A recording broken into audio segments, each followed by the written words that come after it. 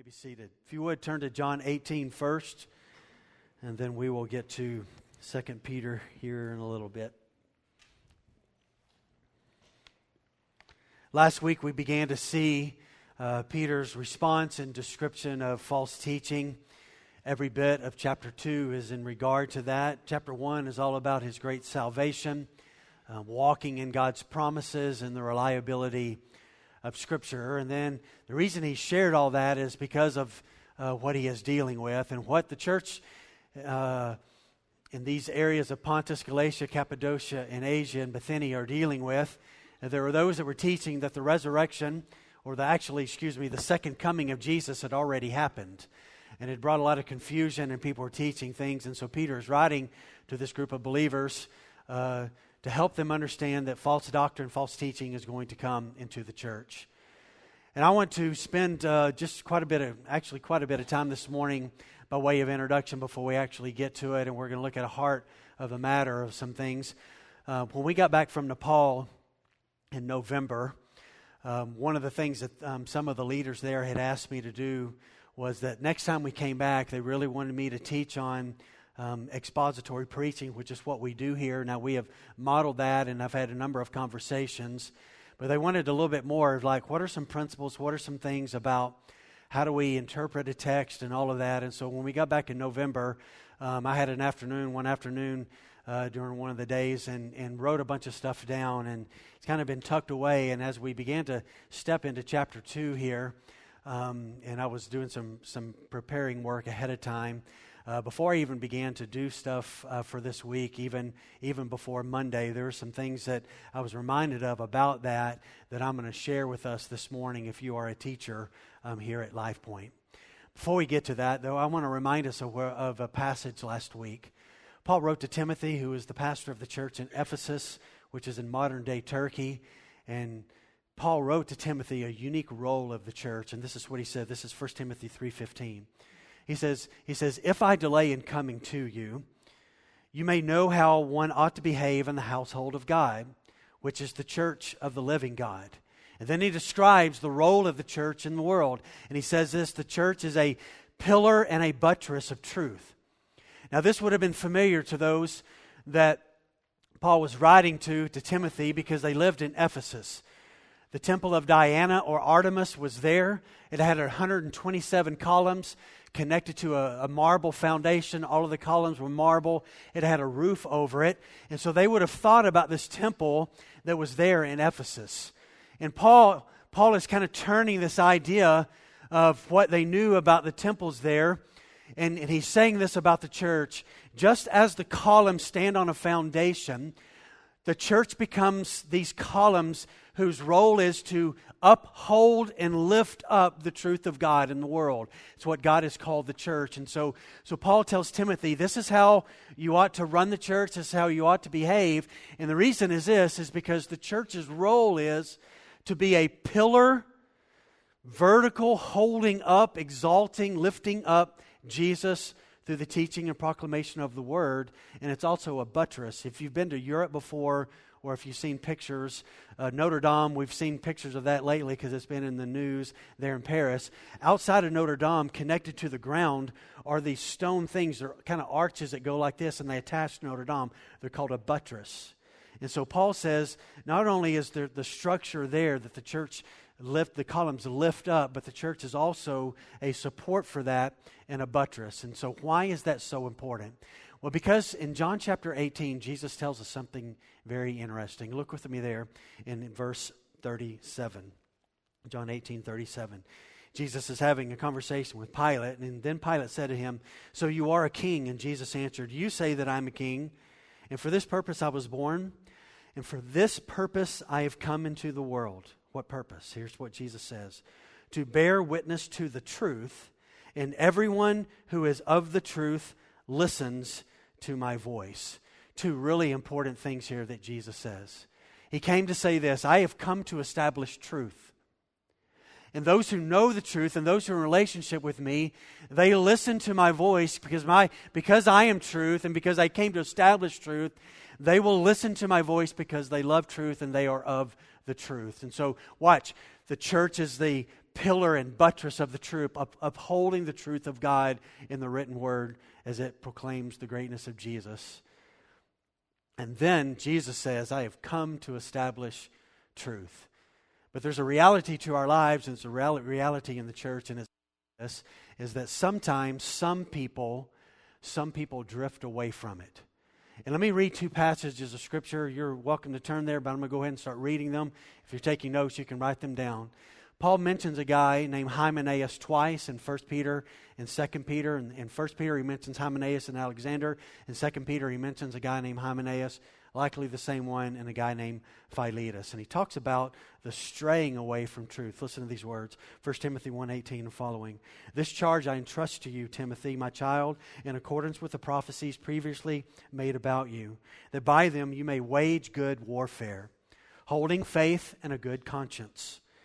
But rejecting these, some have shipwrecked their faith, and among them are Hymenaeus and Alexander, whom I have handed over to Satan, that they may learn not to blaspheme. I don't know about you, but I do not want the Apostle Paul handing me over to Satan. But these guys had done something so grave and grievous, something outside the purity of doctrine and truth, that it was so bad that Paul had said they've been handed over to Satan so they would learn to not blaspheme. Hymenaeus is mentioned again in 2 Timothy 2:16 and following. Paul writes, but avoid irreverent babble. Quit talking about stuff that doesn't matter. Just babbling and fighting. And avoid irreverent babble, for it will lead people into more ungodliness, and their talk will spread like gangrene. Among them are Hymenaeus and Philetus, who have swerved from the truth. We know what swerving is if you drive. Something comes out in the road or something appears, you turn it, and it's dangerous when those moments happen. And Hymenaeus and Philetus had swerved their lives and turned away from the truth. How did they do that? Well, Paul says they are saying that the resurrection of the body of the church had already happened. And Paul says they are upsetting the faith of some, but God's firm foundation stands, bearing this seal, the Lord knows who are his, and let everyone who names the name of the Lord depart from iniquity. So I want you to flow here as the introduction. Jesus said, I came to establish truth. Those who are of me, they will listen to my voice, because my voice is truth and I am truth. Those who are born again, who are listening to his voice, we have become the church, and our role is to uphold the truth in the world. That's what the church's role is, to be a pillar and a buttress upholding this. That's a part of missions. Upholding the truth is missional. We know from the Great Commission, go into all the nations and teach them to observe everything that I have commanded you. So you go teach the nations. You start here. You go out from Jerusalem to Judea, to Samaria, and to the uttermost parts of the world, and you teach people what I have told you. And what I would like to do now, before we get into the text in 2 Peter, is I would like to speak to the teachers of the church.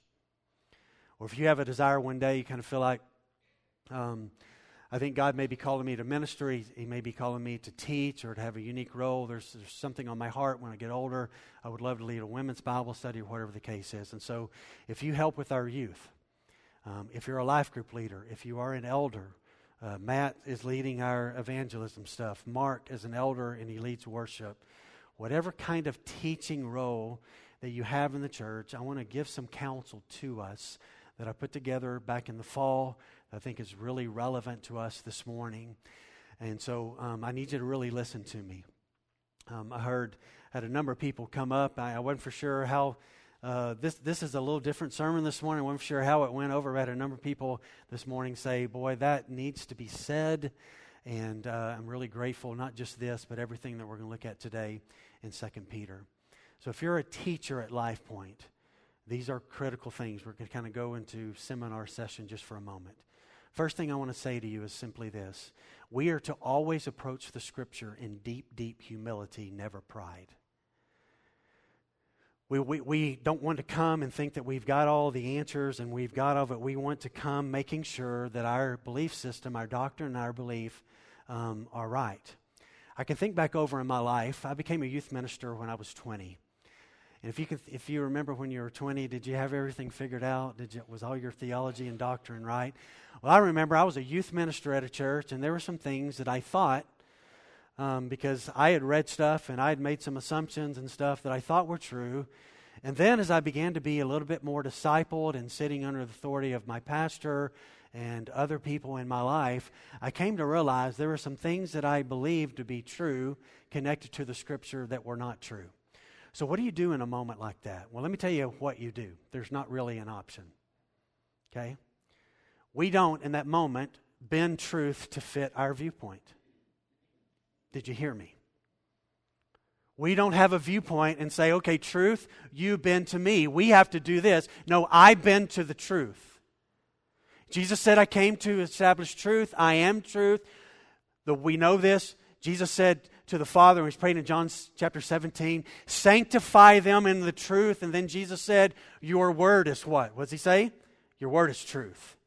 So we have to adjust to the truth.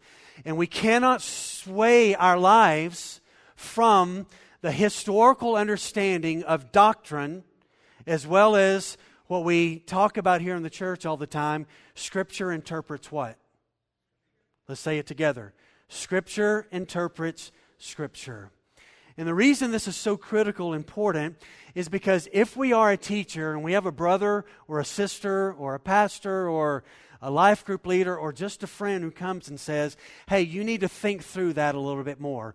Our approach to Scripture in humility would say this: we listen, we examine, is there a biblical basis for this? If there is not, we let it go and we bend our will to the text. And the reason this is so important is because of what Paul said in 2 Timothy 3:16, where he said, all Scripture is God-breathed and profitable for teaching, for reproof, and for correction, and for training in righteousness, that the man of God may be complete, equipped for every good work.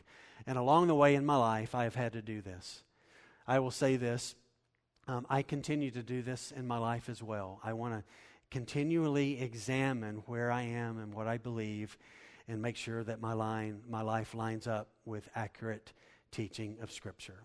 Now let me say this is not a cult this morning. We are not all going to see everything exactly alike, but there are some things that we have to see exactly alike, and there's no option about those things. Like an example, I think Paul wrote Hebrews. You may think otherwise. You can think that and be wrong. I don't care, okay? Another viewpoint is this: should I raise my hands in worship or should I not? And so that's one of those things. If you don't want to raise your hands in worship, you don't have to. If you feel like that's an authentic expression, then you do that. Those things we don't have to agree on. But there are some things in Scripture that we absolutely have to agree on, and so we must do it. So the first thing I want to say to you, if you're a teacher, you need to approach the Scripture in humility. Listen to the counsel of other people at times along the way. And again, in my lifetime, I've had to bend my will and my way and my previous thinking to the heart of Scripture. The second thing I want to say is this, is I want you to be a Berean if you're a teacher here. Paul was in Thessalonica. They went to the synagogue there. This is in Acts chapter 17.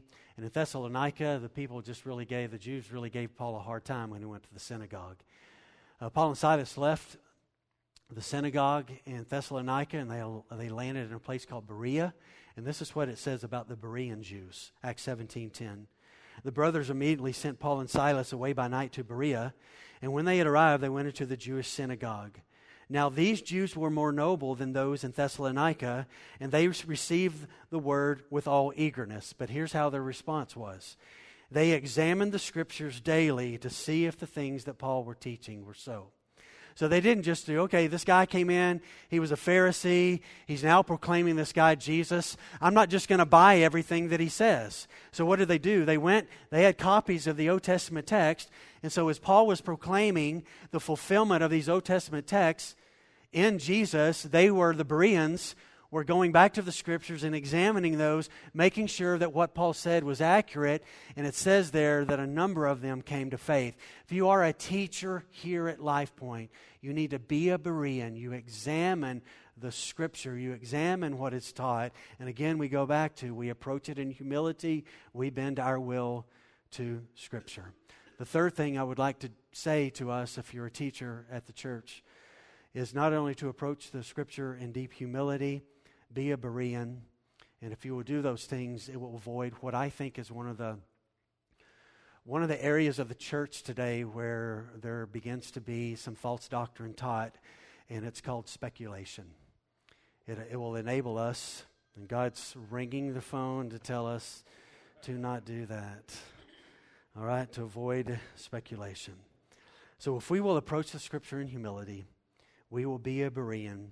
I believe it will keep us embracing the text as it is written, and it will help us to avoid the grave danger of speculating the meaning of texts or the potential implications that aren't indirectly or directly there. Now let me just say this.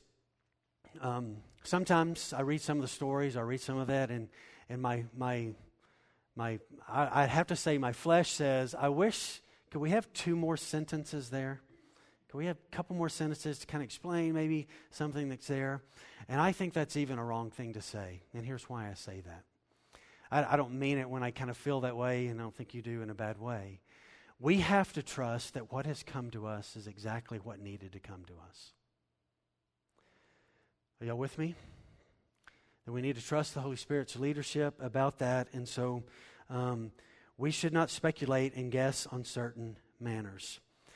And what happens is there becomes a great danger is that with our speculation, we form a belief system or a personal doctrine that is not implicit in the text and not direct in the text, and it's really important. There's nowhere in the Scripture that encourages us to approach the study of the Scripture in this manner. And I believe what we looked at in chapter 1 of 2 Peter is that we have been given all things that pertain that are necessary for life and godliness, and that includes, because of the end of chapter 1, the reliability of Scripture.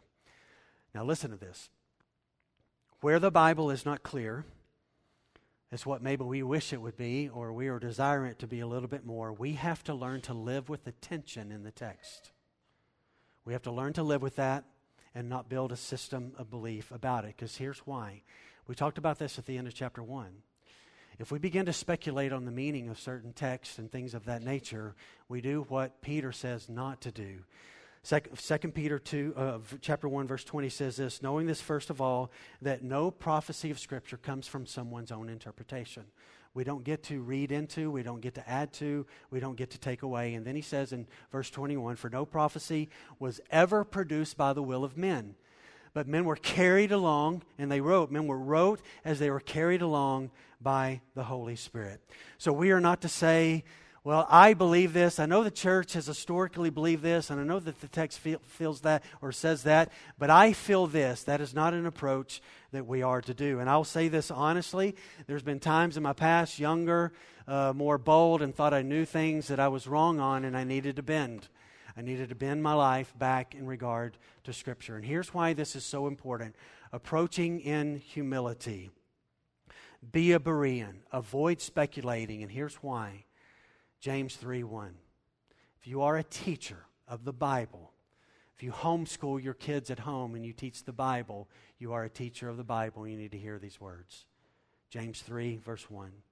Not many of you should become teachers, my brothers, for you know that we who teach will be judged with greater strictness. The role of proclaiming, teaching, and explaining the truth of Scripture is no small task. It is actually, I think, one of the most important roles in the history of the world and currently in the world, and it will continue to remain to be that way. And it needs to be seen in the sobering light that it is. And I'm honest when I say this. I tremble every week when I begin to first come up here. This responsibility to proclaim things. And so in your life group, in the youth group, women's ministry, men's ministry, you gather kids together to teach. We have to take and embrace the sobering reality that we are to approach in humility. We become a Berean. We do not speculate because we understand this. We are going to give an account for our lives when we stand before God as to how we told the Scripture and how we taught it. And I have, for 10 years now, proclaimed things before this body of believers. I am 53 now. I started when I was 20. For 33 years now, I have been proclaiming things before people. And there's probably some things that God's going to want to talk to me about than when I did when I was a younger youth ministry, and I need to be okay with that. Now, again, I have bent my will now to the right perspective, which is what we all have to do. But I just want to remind you, if you are a teacher, there is a grave responsibility in this. And one of the things I often do is that I continue to examine my theology and my doctrine even after all of these years, because I know that I am a human being. Do you know that you are? We can make mistakes. We can have some wrong views about some things. And so here's the two things that I always try to do. So I'm telling us this morning, I'm going to tell them to the Nepalis in the fall when I get there as well. We teach what the text says. And one of the other things we rely on as well the historical doctrines that the church has fought for the last 2,000 years, and we stand on those. Now, let me make a distinction. Historical Christianity is not equal to the Scripture. But what historical Christianity has done for us is this, is they have fought these battles for us, contending for the Scripture, that the doctrines that have come to us today, here in 2019, have come to us with a good understanding because the church has relied on the Scripture and the church has taught the Scripture. Some of these people, listen to me, some of these people were beheaded because of their fighting and contending for the Scripture. So I think we honor them in the right way, that we look at historical Christianity and we embrace that. It's not equal to Scripture, but it's fighting for, they have fought for the greatness of Scripture. And so where I see my doctrine not right, and I'm speaking of myself, where I do not ever want to stand where the church has not fought for something, or I do not want to stand for the Scripture, interpreting Scripture, I do not want to do there. I want to make sure that my theology lines up with those things. And the reason this is so important is there must be a point of accountability for us as teachers. So all the way from my staff, from the staff of this church. So Mark, Martha, myself, the elders, life group leaders, student ministry, small group leaders, children's leaders, men's leaders, women's leaders, whatever the case may be, wherever it is, you and I have to line our lives up with the biblical revelation in the text, exactly what is there, and we stand where the church has stood. And by the way, this is where we must stand. This is where you want us to stand. You don't want us to stand anywhere else. Last thing before I'm going to show you some clips of what's going on in the world out there today, so that you can kind of see, is there really bad doctrine going on out there? I'm going to show you some insight of that, and then we're going to look at 2 Peter. One of the dangers in the church is the same danger in the world. Every generation thinks they're smarter and wiser than the previous generation, right? It's just kind of always been that way. We think we're smarter than our parents. Our kids are going to think they're smarter than us, and it just goes that way. And this is how it happened in the church as well. And I want to make 4 statements that are really important. And listen to me, I really need you to hear what I'm about to say. I really need you to hear this. The mindset that's in a person or church and denomination who thinks that because I live now and I have all this information age, and that's the kind of part of the danger here, that I'm smarter than those from the 1st century or the 3rd century or the 5th century. I call that pride. Because I think there's some things that we have to think about, and the first one is simply this.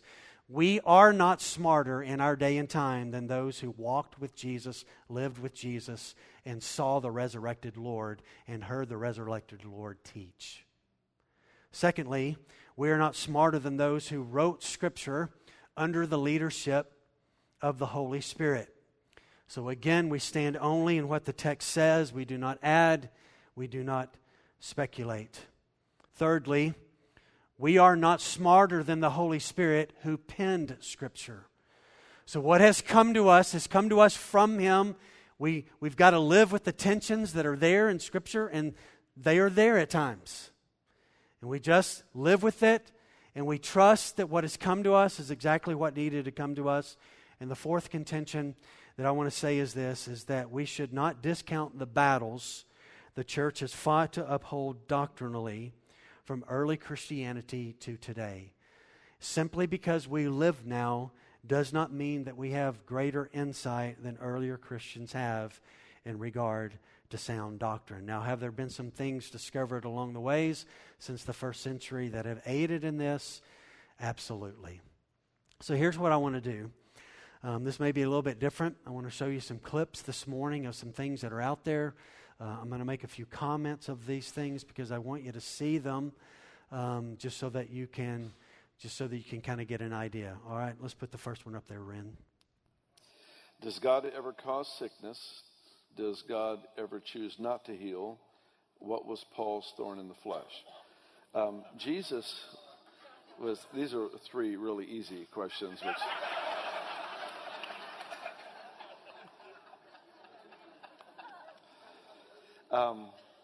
Jesus was sleeping in the bottom of a boat in the middle of a life-threatening storm.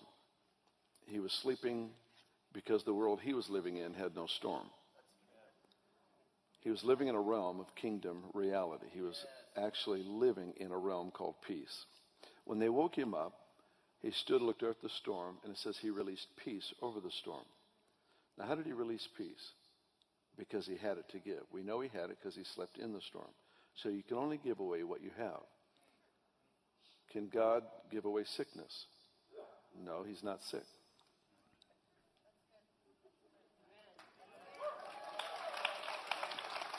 You can't give cancer if you don't have it.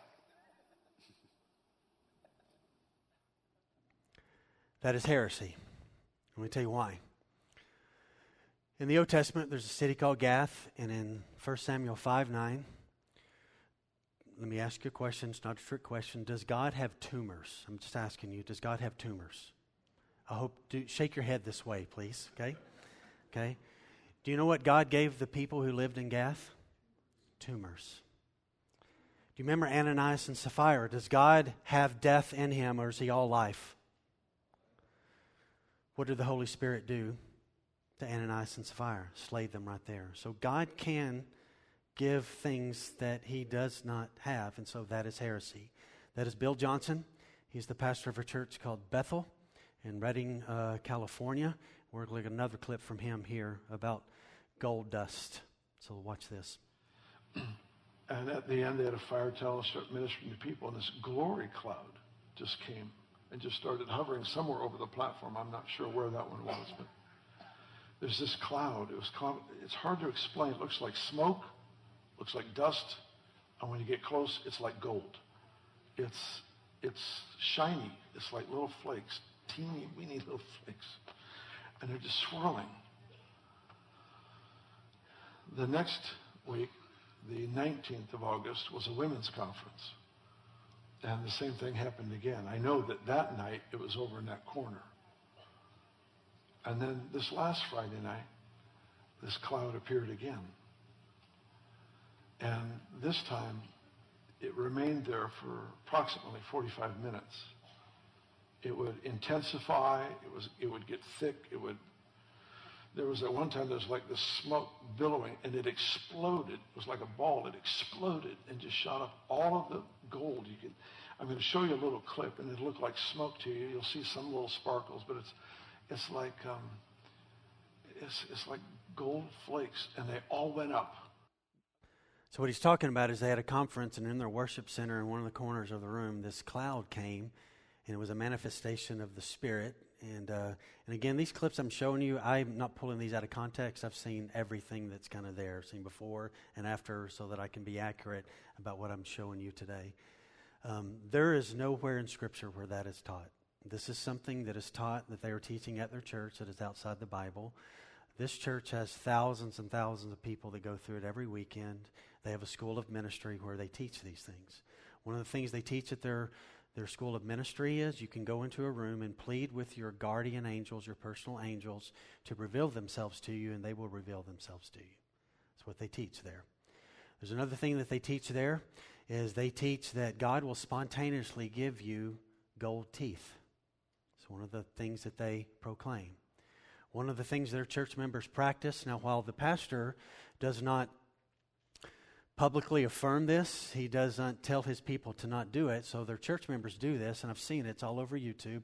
Their church members travel all over the world, and where they go to holy sites, where some of the saints that have gone before us, I shouldn't use the word saints, but those before us who have really loved God like we love God, and they will lay on the grave sites of these people because they say that the spirit that anointed that godly man or woman is still on that body that's down in the ground, and that spirit can come up upon you.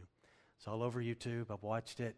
And so we're going to look at one more clip of him speaking about an airplane and a friend of his. With the Lord now, but sitting on a plane, gold just started manifesting, literally just started falling. People could see it falling on him. And the stewardess came over, stunned. She ended up getting saved. People all around him started getting saved because he's just sitting there. And the Lord would appear upon him. And people would see it, and they would get saved. Just this gold would start manifesting, start falling. It sounds cool, but you don't get to turn it on, and you don't get to turn it off.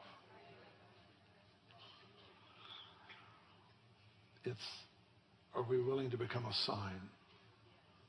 It's an invitation for him to manifest himself as he pleases. So he's talking about a friend of his, used to be a part of their church, who had now died, but used to get on a plane, and gold would fall on the plane on top of them, and the people would see the gold, and they would come to faith. That's heresy. How do you come to faith? You believe in who? Gold dust? We believe in Jesus. And the sad thing about that is, and again, I just wanted to show these things so you don't just talks about this all the time and it's not out there. No, it is actually out there. He is standing right where I stand in his church, and he is making a belief system that the Scripture does not speak of. All right, let's look at the next one, Ren. You know, of course I believe in Christ as the Savior and all, but, you know, I think, too, Glenn, I've spent a lot of time in India. You know, I've been with a lot of Hindu people. They're nice, kind, people that love God as well. Those of you been in Nepal, I've been to India. Been in Nepal, raise your hand on the church. Do those people love our God? They do not. That's heresy. That's heresy, what he says there. They do not love the same God. They love gods that are idols and statues. All right, let's look at the next one, Ren. This one, where I'll get emails this week on this one. I was a missionary in Germany, and somebody came through and said, hey, you got to read this book. Everybody's reading this. I read the book, and I thought, I'm in Germany thinking, why is everybody reading this? This book is written by a guy whose last name is Young. He's a universalist. He believes that everybody eventually is going to get to heaven. Everybody eventually gets there. He wrote a book called The Shack about a tragic experience in his life that was there. The father is an African-American woman. Jesus is a carpenter, fairly accurate. The Holy Spirit is a woman who has the name of a Hindu goddess. And this book was the #1 bestseller for about 5 years in the Christian bookstores. And it's heresy. I'm sorry if it somehow emotionally moved you. It should not have, just to be honest with you, because it's heresy and it's not accurate. All right, let's go to the next one. I think this is the last one. The Elevation pastor is known for making frequent erroneous statements in his sermons. The power of God was in Jesus. The healing power of God. The restoring power of God. The same power that made demons flee was in Nazareth, but Jesus could not release it because it was trapped in their unbelief. And there's one thing that even Jesus can't do. One thing that even the Son of God can't do. Even Jesus cannot override your unbelief. That's heresy. In Daniel 4:34 and 35, Yahweh's dominion is an everlasting dominion, and his kingdom endures from generation to generation. All the inhabitants of the earth are counted as nothing, but he does according to his will in the host of heaven and among the inhabitants of earth. And no one can ward off his hand, or say to him, what have you done? And in John 6:44, Jesus said, no one can come to me unless the Father who sent me draws him, and I will raise him up on the last day. This is heresy. This is Elevation Church. Stephen Furtick, he's the pastor there in North Carolina. Every time somebody comes to salvation, guess what God overcomes? Their unbelief. Believers don't believe unbelievers come to believe. And so to teach that Jesus does not have the power to overcome unbelief is not accurate, and it is not true. Is that the last one? One more. All right, one more. You a salvation that you can't counterfeit any other way. Do you believe that only Christians can be in relationship with God? No, I believe that when Jesus said, I am the way, the truth, and the life, in the way I read that, Jesus said he's the road marker, he's the map. So I think God loves people so much that whether they accept or reject him, he's still gracious and he's still moving and he's still giving you massive red blinking lights for chances to take a right turn where maybe you would take a left. But I believe God loves people, and that's what this whole gospel is based on. It's love. You take the love out of it, we've got a moral book, but the love is what makes it different. And that's a message that America's missing, because we have a lot of... This is Carl Lentz. He's the pastor of Hillsong, New York, and there's a number of things I could have shown from him. And I wanted to show this clip because of the subtlety. Some of that sounds really good. Some of it is right. But Oprah asked the question, do you believe that only Christians can know God? And he says no. And that's just not true. You have to be born again to know God. God is the one who opens our eyes to be able to see him and come into a relationship. And another thing that he says there, he says that Jesus is the map. No, he is not. The Old Testament was a map. John the Baptist was kind of a map in a sense, if you want to use that terminology, that pointed to who? To Jesus. Jesus is the centerpiece of all of history. So what I wanted to do this morning is I wanted to show you this, that I'm just not standing up here going, there's some crazy stuff that's being taught out there. This church in New York City, Hillsong, 9,000 people go through, and just about every Sunday they hear stuff like that. It's just made up. Bethel Church in Reading, that kind of stuff that you saw about gold dust, that stuff is said. I've watched countless hours of it. Don't want to watch any more of it anymore. I've had enough of it. I've looked enough, and we don't want to do it. And what I want to say to you today, the heart of what Peter is doing here is you don't get caught up in that if you know the Bible. And so that's why I say this all the time. So the elders say this all the time. So when we talk about this all the time, we got to know the Scripture. Now go to 2 Peter chapter 2, and he's going to deal with some things that are connected to what we've seen there and what was there next week. 2 Peter 2, verse 4. For if God did not spare angels when they sinned, but he cast them into hell and committed them to chains of gloomy darkness, to be kept until the judgment, and if he did not spare the ancient world, but preserved Noah, a herald of righteousness, with 7 others, when he brought a flood upon the world of the ungodly, and if by turning the cities of Sodom and Gomorrah to ashes, he condemned them to extinction, making them an example of what is going to happen to the ungodly. And if you rescued righteous Lot, greatly distressed by the sensual conduct of the wicked, for as that righteous man lived among them day after day, he was tormenting his righteous soul over their lawless deeds that he saw and heard. And then the Lord knows how to rescue the godly from trials and to keep the unrighteous under punishment until the day of judgment, and especially those who indulge in the lust of defiling passion and despise authority. Bold and willful, they do not tremble as they blaspheme the glorious ones, whereas angels, though greater in power, do not pronounce a blasphemous judgment against them before the Lord. All right, let's go through this. First thing I want to talk about this morning is this, and we'll be done here shortly, in my version of shortly, okay? But it'll actually be, it won't be too bad, okay? The heart of this section, 4 through 11, is this. God is all-knowing. God is all-powerful. God knows how to protect the righteous in a world where lies dominate things, where there's bad doctrine, there's false teaching, there's darkness all around us. God has the knowledge, God has the power to securely and safely bring His people all the way to Himself and protect them. It's called the preserving of God's people. Second thing Peter's talking about in 4 through 11 is this. Not only does God preserve His people, but He has reserved judgment for those who reject Him and who mock Him and who do not teach the truth. Now, I want to deal with this just for a moment because I think it's absolutely necessary and really important for us this morning to see this. God knows all things. He is an all-knowing God. Listen to some of these verses. 1 John 3:19, by this we know that we are of the truth and reassure our heart before Him. For whenever our heart condemns us, God is greater than our heart, and He knows everything, John says. Psalm 147:5, great is the Lord and abundant in power. His understanding is beyond measure.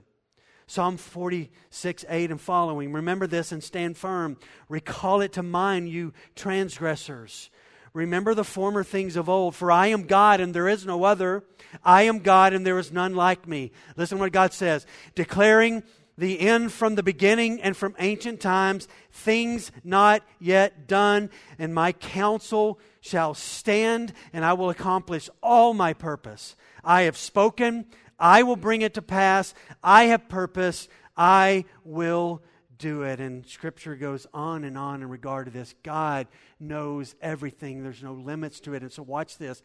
So in the midst of a world that we don't get, we don't understand, there's uncertainty of the church's future. Are we going to end up being like Europe, where there's just blackness and darkness and just apathy and empty churches and all of this? Here's the reality of it. God knows everything from the end to the beginning. He knows everything that is in between. And He knows how to get you and I all the way through this, and we can fully trust Him. So there's a power of the trustworthiness of God, because if He knows all things and He has the power over all things to bring us through. And then here's what Peter does, secondly. He speaks about this reserving of judgment and the preserving of the righteous, and he does it in three ways. He gives three illustrations. And here's what he's saying. He's saying, church, listen to me. I want to tell you something. If you're wondering in the midst of all of this bad doctrine, in the midst of what's taken place, and again, this is what Peter is saying to them. He says, let me give you three examples of how God in the past He's reserved judgment for those who do evil and speak evil. And so the first example he gives, and this one's fascinating. First example he gives are angels who have fallen. They're called demons now. These demons had once lived in the glorious presence and the light of God, and with Satan they chose to rebel against God. They were cast from heaven.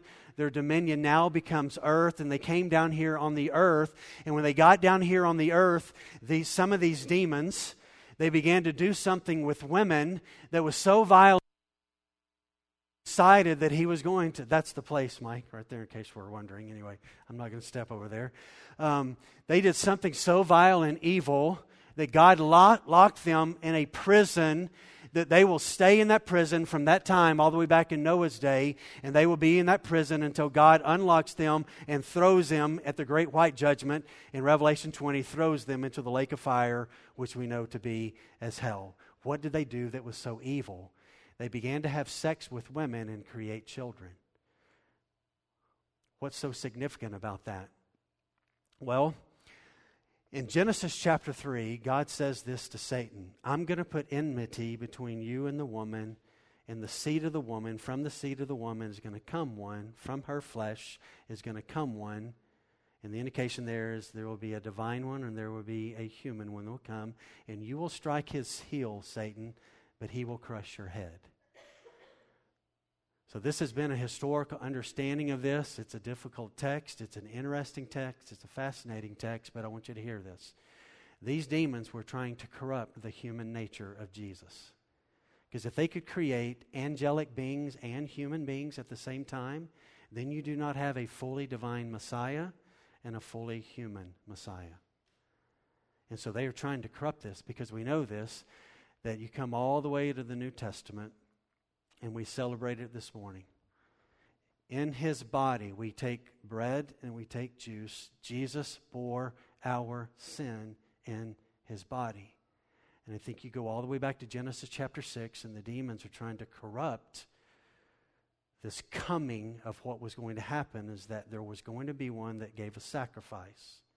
And He needed to be sinless, and then He also would offer His body. And so they're trying to corrupt this. We know this also when you go to Hebrews 10. And by that, by that will, we have been sanctified through the offering of the body of Jesus.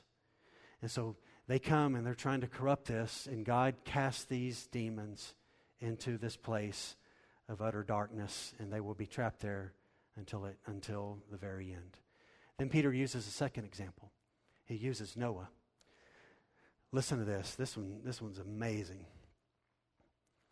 Eight people believed on the earth in Genesis 6. 8. I can look across this room and I see a bunch of strong believers in Jesus in this room. Can you imagine on planet Earth? 8 people, and 8 people were saved. What did God do as Noah preached? And he was a herald, a proclaimer of righteousness. For 120 years, he built the ark, and he told his generation, repent, repent, there's coming a flood. And they mocked him, and they didn't listen to him, and nobody listened. And so at the very end, only 8, Noah and 7 members of his family, were saved. And so watch this. Peter uses this illustration, and you talk about a dark day. You think our day is dark. Can you imagine Noah's generation? You could only find 7 other people outside of you that believed in God. 7. That's it. Everybody else rejected, but he brought those 8 safely through, but he brought judgment upon the whole world through this worldwide flood, and he brought judgment and brought this starting over things. And so Peter's saying this, listen, here's the reality. You need to know this. God brought judgment upon Noah's generation. God brought judgment upon these angels who did evil and did awful things and made this proclamation and tried to stop the coming of Jesus. And then he says, here's a third one, then God brought judgment upon Sodom and Gomorrah. It's really interesting. I was studying this week. Do you know that historically, it wasn't until about 15 or 20 years ago, there was no outside of the Bible evidence that Sodom and Gomorrah existed. But then they found a tablet in Syria that said the people of that region used to go and trade with the inhabitants of Sodom and Gomorrah, and there became an archaeological evidence that Sodom and Gomorrah actually did exist. Well, Sodom and Gomorrah, what was their sin? Well, it was much like the sin in Noah's generation. It was very sensual in nature, like the false teachers, and it was the same type of behavior that was going on in Noah's day. And what was their punishment, Sodom and Gomorrah? Well, they were turned into the cities into ashes, and they've never been raised again. If you know anything about that area, there's the Dead Sea. It's full of what? What's that water full of? It's full of salt. God rained pillars of fire and salt. You know what's there? Oil and salt. Can't grow anything there, and it's left behind evidence that God has brought judgment upon those cities that would be an everlasting judgment upon them. Now watch this. God is, through Peter, is wanting us to know this. You can rely on the Scripture. You can rely on the Scripture. There's going to be false teaching. It's going to be among you. But you need to know this. In God's timing, He has shown evidence in the past. He's going to bring judgment on those who hold these false doctrines and these false teachings that lead people astray, away from the truth of God's Scripture. But not only is He going to bring judgment upon them, God's going to protect His people. And so He gives these 2 examples that are connected with that. And one was Noah and his family. God saved Noah and his family. Horrible, horrible, dark generation. God rescued them, brought them through the flood, through the ark, through this picture. The ark becomes this picture of the salvation of Jesus, their safety brought through the flood waters. And so Peter is saying, listen, God's going to bring His judgment, but He's also going to do this for His people. He's going to protect His people. And Noah was a true believer in God. We know this from Hebrews 11, verse 7, that he believed in the one who was to come. And so out of all of the pre-flood world, of those millions of people that were there were 8 that were rescued. And Noah was in his generation a barking dog at night. Don't you love barking dogs at night? Just barking out saying, somebody's around. Bobcat's here. Coyote's here. Somebody's here, and just barking. And Noah was that in his generation, and nobody listened. Nobody listened. Then he gives a second illustration how God rescues His people, and it's Lot. Now this is a tough one. You ever read about Lot in Genesis? Does he seem very righteous? He doesn't. But Peter shares here, and we've got to, again, here's one of those tensions. You read Genesis and you read 2 Peter here, and Lot's not very righteous in Genesis, but Peter is saying here he was righteous, and so there's a tension with those things, and we got to live with that tension. That as God saw Lot, even though he doesn't look glamorous in Genesis, there was a righteousness about Lot that the Holy Spirit allowed Peter to write. And so everybody in Sodom and Gomorrah was killed. Lot's his wife loved Sodom and Gomorrah because what did she do as they fled? She looked back. She couldn't get her eyes off of it. Lot was rescued and saved.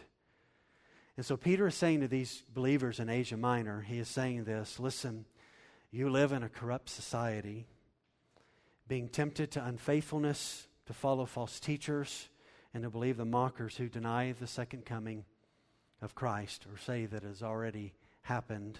And Peter says, listen, God's going to deliver you in the midst of this. You just be a pillar and a buttress of truth, and you walk in God's ways, and God is going to deal with ungodliness, and He's going to protect you. And you know why? Because God is our rescue. And that's what he says in the first part of verse 9. Then the Lord knows how to rescue the godly from trials. Church, we are not our hope. Our good works are not our hope. Life Point is not your hope. Jesus is our hope. And He's got the power to rescue us in the midst of a dark world, to bring us through, to bring us to safety. And so the person in the pathway of our rescue in the midst of a world that rejects Him, mocks Him, etc., God is our rescuer. And so we trust in Him. He grows us in the midst of the trials, that refines our character and causes us to understand His Word more. But He also knows how to rescue His own and bring us through. He did it with Noah. He did it with Lot. He did it with Jeremiah. He's done it with Paul. He's done it in our lives. Has not God brought us through some really dark things in your life?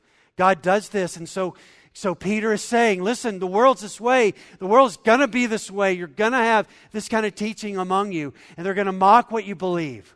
They're going to say to you, don't believe that. That's so 3,000 years ago stuff. No, this is 2019. We're smarter now. We know so much more. And we need to know this. No, we stand at the crossroads and we ask for the ancient paths. Jeremiah 6:16. We ask where the good way is, and we walk in it. Because God knows what He is doing, and this teaches us that sometimes we may face long years of waiting. Noah, it was 120 years. For Lot, it was a number of years before God intervenes to rescue us. But God will rescue us in His timing. And fourthly, is that there's a day of punishment coming. God is going to bring about the punishment. We have a tree right out here in the front of our church property. By the little swingy thing that we have there, whatever that's called. Swingy thing. It's a pear tree. And pretty soon the pears are going to kind of start sprouting. But if you ever noticed our tree in the wintertime, which direction do the branches point? Everybody ever noticed? Straight down to the ground. You know why? Because over time, Debbie Sisko's parents planted that pear tree that's out there. And it's still making pears every year. But over time, nobody took care of that tree. And because they didn't prune it, the limbs didn't get big enough. And the fruit was so heavy that it caused the branches to do this. And so this is the way they grow. This word here, and to keep the unrighteous under punishment until the day of judgment, is a pruning word. And basically what it means is this. Just like you would do with a young trees, fruit trees, you don't allow them to grow fruit early on. You prune them until they're older and their branches are bigger and they can handle the fruit. God here, Peter is saying, is pruning false teachers and false doctrine to prepare them for the perfect judgment, the pruning that He has in store for them, where He will eventually one day destroy them. And then as we close, Peter gives a portrait of church seducers. So in verse 10 he says, and especially those who indulge in the lust of defiling passion, and they despise authority. They are bold and willful, and they do not tremble as they blaspheme the glorious ones. So let me deal with this for a second, and we'll be done. False teachers.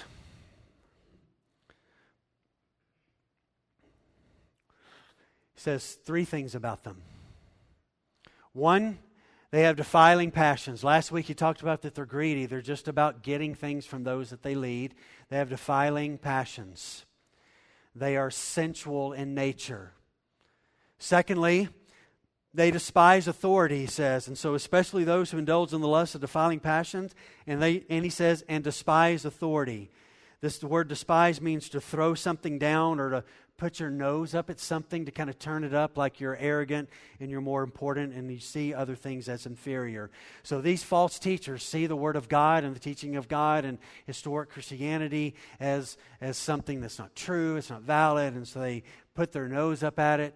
They don't hold it to be something to be walked in, and so they despise the authority, and boy, do not challenge them because you're in trouble. I have had friends. I was telling somebody this morning. I've had friends in times past, and they didn't go to churches that taught false doctrine, but they went to churches that didn't do the right thing. I had friends who worked at churches, and they showed up on a Monday morning, and the locks had changed on their office, and they weren't told that they didn't have a job anymore. It's just not right to do stuff like that. And there are churches out there today that are proclaiming and despising, don't challenge me, you can't say anything, and that's the case. There is what's a number of things connected to this Bethel church of people who have been just severely, deeply wounded. Can you imagine being told that you can go into this room and your angels will show up and you can see them, but they don't show up? Can you imagine how devastating that'll be to your faith when there's other people in the room who are saying, well, I've seen my angels. See, that's a despising of authority, and there's been people that have talked to them about that, and they just continue to do it. And so there's false teachers despise accountability and authority. Third thing that Peter says here, they dread nothing. They just press on in their blasphemy. So that's where he says they're bold and willful, and they do not tremble as they blaspheme the glorious ones. Now, I need to deal with this as we finish. If you look at the end of verse 10, do you see the phrase in your scripture, glorious ones? Do you see that? I'm not sure what your translation, ESV says glorious ones. And you look in verse 11, then he says this, whereas angels, there's no article before that in the Greek, though greater in might and power, verse 11 says, do not pronounce a blasphemous judgment against them before the Lord. Peter's going to give another illustration here, and let me tell you what it is. It's pretty fascinating. So these false teachers are so bold and willful, they despise authority.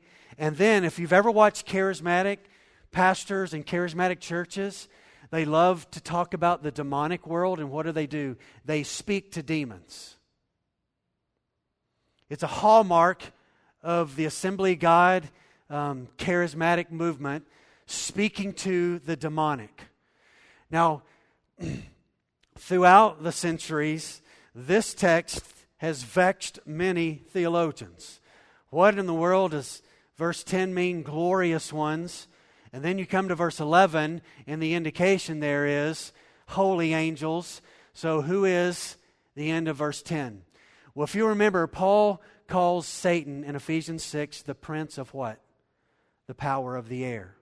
So there's even a language that Paul uses there that gives, got to be really careful here with my language, that gives a uniqueness to the created angels and how they originally were, and yet now they've chosen to rebel against God, and they are in this state, and they are spirit beings. They're not like us, fleshly beings. Now watch this.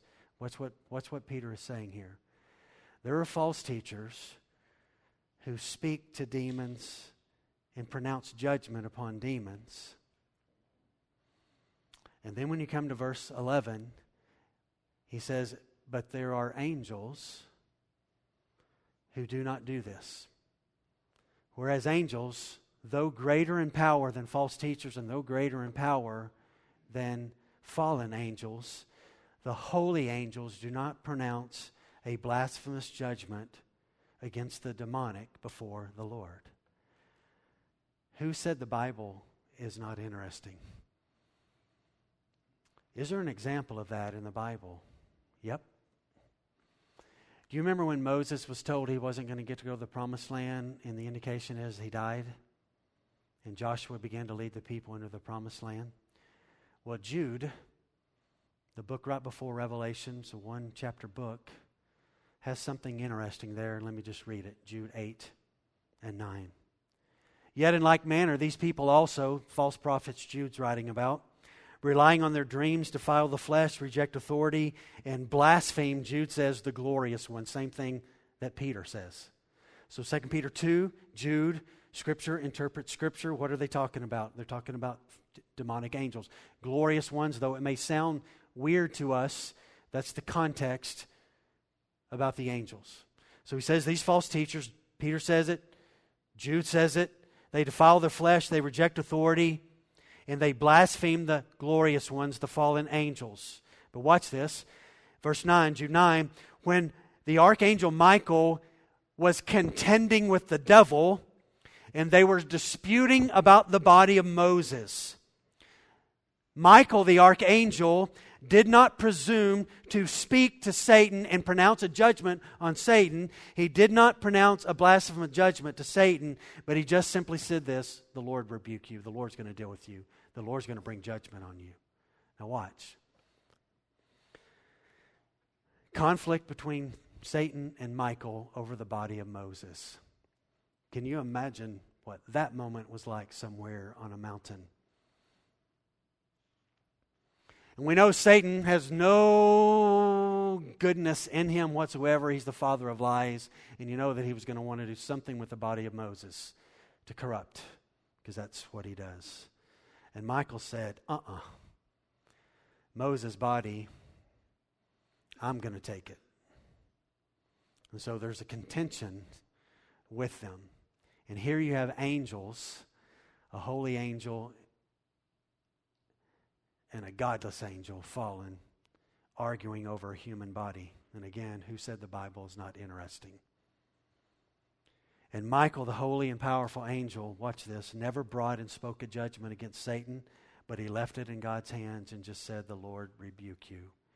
And Peter is stating here that false teachers are so bold that they are not afraid to do what holy angels won't do. There's a sickening boldness to that. See, the angels understand submission much better than false teachers do, who are self-willed and arrogant. So what do we take away from today? God's reserved judgment for the ungodly, and He's going to take care of them. What's He going to do with His people? He's going to bring us all the way through. He's going to take care of us. What's going to happen in the future of America? I don't know. I don't know. It's tragic to think about what it could be.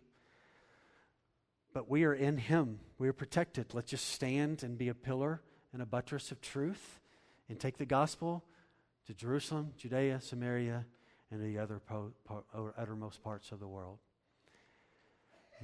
And this last word, what do you do with this talk this morning when you walk out the doors? Well, I showed you video clips, and here's the great danger of 2019. There's podcast after podcast after podcast. There's Christian radio. I think in my wife's car, there's like 7 or 8 Christian radio stations in the Metroplex where you can listen to all kinds of. You can just listen to all kinds of stuff. You can listen to whatever. You can go on YouTube today. You can go to churches' websites. You can watch everything. And I would just say this: is what you are watching, is what you are listening to, is what you are reaching, websites you are researching on, are they standing on historic Christianity and Scripture, interpret Scripture? And if they are not, then you need to stop. You need to stop it and get back to this, because we stand in the written text and we do not want to be arrogant enough to add to, take away, suppose, presume. We want to stand in such a way that the Spirit was wise enough that the words that have come to us are clear enough and good enough. And so let's stand there, discern the spirits. listen to them, and move away from the things that are not true. Let's pray.